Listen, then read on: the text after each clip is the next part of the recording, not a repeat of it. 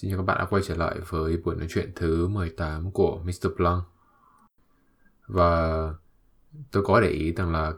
một trong những cái bài viết khá là được các bạn đọc nhiều trong cái tháng trước, đó là một cái bài viết về cái việc tạo cái sự ưu thế trong một mối quan hệ, hay cái tiếng Anh nó gọi là dominance. Thì trong cái buổi nói chuyện lần này thì tôi sẽ giúp các bạn giải thích những cái khái niệm, những cái ý mà tôi có đưa ra trong cái bài viết đó.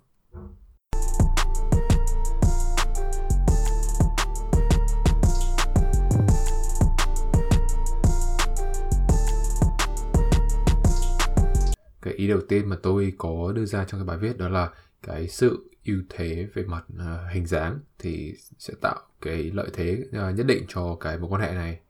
Thì nếu mà các bạn có để ý thì là những cái mối quan hệ mà người ta nhìn trông tương xứng và nó hợp nhau về mặt hình thức đó, thì thường thường cái người đàn ông phải cao hơn cái người phụ nữ, và cái người phụ nữ đó sẽ bị hấp dẫn bởi những cái chàng trai mà cao to hơn cô ấy, và cái cảm giác phải nhìn lên phải nhún chân lên để đi sánh ngang với anh ta. Đấy là một cái cảm giác mà phụ nữ rất là thích. Ngoài cái chiều cao nó mang lại lợi thế ra thì cái hình dáng, cái cách bạn đi đứng cũng rất là quan trọng. Tức là đàn ông Việt Nam của mình hay đa số đàn ông thì cái dáng đi nó rất là xấu. Tức là sao? Chúng ta đi chúng ta hơi khom lưng, chúng ta không có được cái sự tự tin, chúng ta không có thẳng lưng. Vậy nên rằng là cái hình ảnh mà tổng quát nó không nó đẹp. Cái cách mà chúng ta cần phải sửa đó là chúng ta cần phải có một cái dáng đi nó tự tin hơn. Là sao? Tức là vai chúng ta phải rộng và chúng ta bước đi nó phải mạnh mẽ hơn, và cái ngực của mình nó phải đưa ra một chút, cái cằm của mình nó phải được đưa ra, nó phải song song với mặt đất, thì cái dáng đi đó nó sẽ tự tin hơn và nhìn nó sẽ đẹp hơn rất là nhiều. Ngoài ra cái cử chỉ về tay chân cũng khá là quan trọng. Tức là khi mà chúng ta nói chuyện ấy, để mà thoải mái ấy, thì chúng ta nên dùng cái tay của mình để đưa ra, để giải thích, để miêu tả thêm cái ý mà mình đang nói. Và mình nên tập luyện nó làm sao để mình đưa tay ra, mình giải thích, mình có chỉ này chỉ kia, thì cái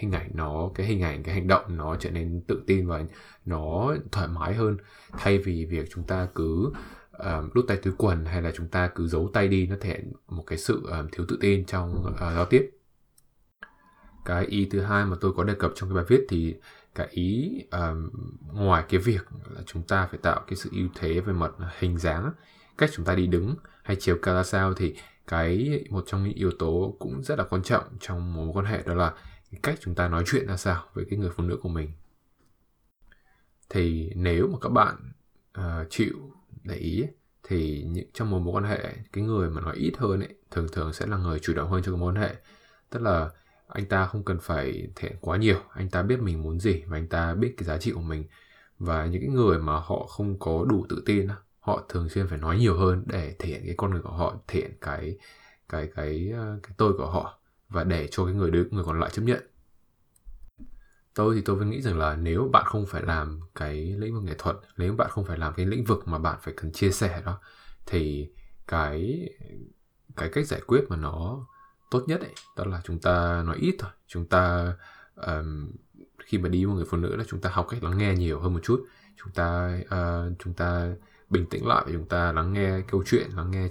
cái sự chia sẻ nhiều hơn, để không chỉ là mình học cái thói quen mình lắng nghe đâu, mình hiểu người ta hơn, và khi mình lắng nghe mình sẽ đưa ra lời nhận xét nó hợp lý hơn. Và những người đàn ông biết lắng nghe thường thường là những người đàn ông biết tinh tế, những người đàn ông hiểu câu chuyện, và người ta có được cái sự điềm tĩnh của một người đàn ông. Thì ngoài cái việc mà chúng ta phải nói ít hơn một chút, ngoài cái việc chúng ta cần phải bình tĩnh lại và lắng nghe hơn ấy, thì khi mà chúng ta nói đến một cái câu chuyện, nói đến một cái chủ đề mà cái bản thân mình ấy cảm thấy rất là hứng thú và muốn chia sẻ, thì cũng đừng ngần ngại mà không đưa ra cái ý kiến của mình. Cuộc sống ấy, mỗi người có một cái quan điểm khác nhau, vậy nên rằng là chúng ta không nhất thiết phải hài lòng, chúng ta không nhất thiết phải đồng ý với tất cả những cái gì mà đối phương đang nói với mình. Mình cứ thoải mái mình đưa ra cái quan điểm của mình ấy, nó đúng hay sai nó không quan trọng, vấn đề là đúng trong cái mắt của mình, đúng trong cái cách mình suy nghĩ, vậy thôi. Thì ngoài cái việc tạo một cái ưu thế về mặt hình thức ra, ngoài cái việc chúng ta phải tạo ưu thế về mặt ngôn từ ra, thì có một cái điểm còn lại mà tôi có đưa ra, và tôi nghĩ rằng là rất nhiều người cũng khá là quan tâm đến cái việc này, đó là chúng ta phải làm thế nào để chúng ta tạo ra một cái ưu thế về mặt tình cảm, về mặt độ quyến rũ. Tôi nghĩ rằng là đây là một cái khía cạnh khá là nhạy cảm và cần cái bản thân cái người đàn ông phải rất là tinh tế. Tức là cái chuyện tình dục hay là cái chuyện về mặt quan hệ với nhau ấy, đây là một cái vấn đề mà không phải ai cũng thoải mái để nói ra. Và đặc biệt là cái xã hội Việt Nam, cái xã hội phương Đông của mình, cái chuyện tình dục, cái chuyện hai người quan hệ với nhau nó không phải là một cái chủ đề phổ biến, và người ta thường người ta tránh nó đi, người ta không có muốn chia sẻ nhiều cái vấn đề như thế này. Và tôi nghĩ rằng là cái việc này nó dẫn tới một cái hình ảnh, đó là khi một người đàn ông ấy muốn khen hay muốn chê một người phụ nữ của mình một cách nó quyến rũ hơn, một cách nó tình tứ hơn ấy, nhưng mà anh ta không có cái cách thức, anh ta không có hiểu được cái vấn đề đó ấy, bởi vì anh ta chưa có làm điều này bao giờ, hay là anh ta chưa nhiều kinh nghiệm trong cái chuyện tình cảm. Thế nên là khi mà anh ta đưa ra một cái câu đùa nó hơi khiếm nhã một chút đó ấy, thì bản thân cái câu đùa nó không có cái điều gì nó đáng phải bàn cãi, nhưng mà cái cách anh ta đưa ra, cách anh ta xử lý vấn đề nó chưa thực sự hiệu quả. Thì cái ý mà tôi muốn đưa ra đó là khi mà chúng ta có trêu đùa một ai đó, chúng ta nên nói với một cái cảm giác nó từ tốn hơn một chút, nó hạn chế mang tính cợt nhả. Ví dụ như kiểu là nếu bạn đi chơi một người phụ nữ, hoặc là bạn đang trong mối quan hệ với một người con gái, mà bỗng chợt một ngày bạn cảm thấy cô ấy rất là xinh, và mình cảm thấy rằng là nhìn cô ấy thôi mình đã muốn lên giường với cô ấy ngay, và mình cảm thấy rằng mình muốn ngủ với cô ấy ngay ấy, thì chúng ta nên đưa ra một cái lời khen nó tinh tế một chút. Ví dụ như là nếu cô ấy bước ra khỏi phòng cô ấy và mình cảm thấy rất là mình cảm thấy cái vẻ đẹp của cô ấy rất là hấp dẫn, thì chúng ta có thể đưa ra một lời khen đại ý như là: hôm nay anh thấy em rất là đẹp, và anh nghĩ rằng là buổi tối nay chúng ta sẽ có một cái buổi tối rất là lãng mạn với nhau. Hoặc là mình có thể đưa ra một cái lời khen như là: tối nay em phải ở bên cạnh anh nhé, anh không có để em về nhà một mình được đâu. Thì ngoài cái cách mà chúng ta đưa ra cái lời khen hay là cái lời trêu đùa nó hấp dẫn, thì để tạo cái ưu thế hơn về mặt tình cảm, về mặt tình dục thì chúng ta, một trong những điều mà rất quan trọng đó là chúng ta cần phải biết cách tạo một cái sự thân mật về mặt thể xác. Tức là sao? Khi mà mình đi một người phụ nữ mà mình thực sự thích người ta, và mình biết là người ta thích mình ấy, thì đừng ngần ngại mà nắm tay người ta. Mình cứ chủ động mình cầm tay người ta, hoặc là mình chủ động mình kéo người ta lại gần mình, hoặc là mình chủ động mình đưa tay đằng sau để thể hiện rằng là mình là một người khá là gentleman.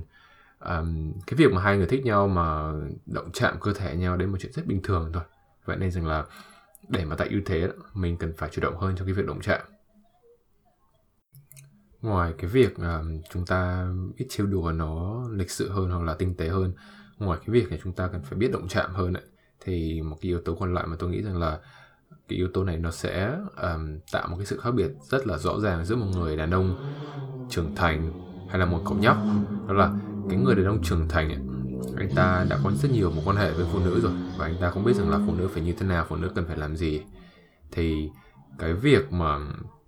anh ta thể cái bản thân mình ấy, thể cái ham muốn của mình ấy, là một chuyện rất là bình thường thôi.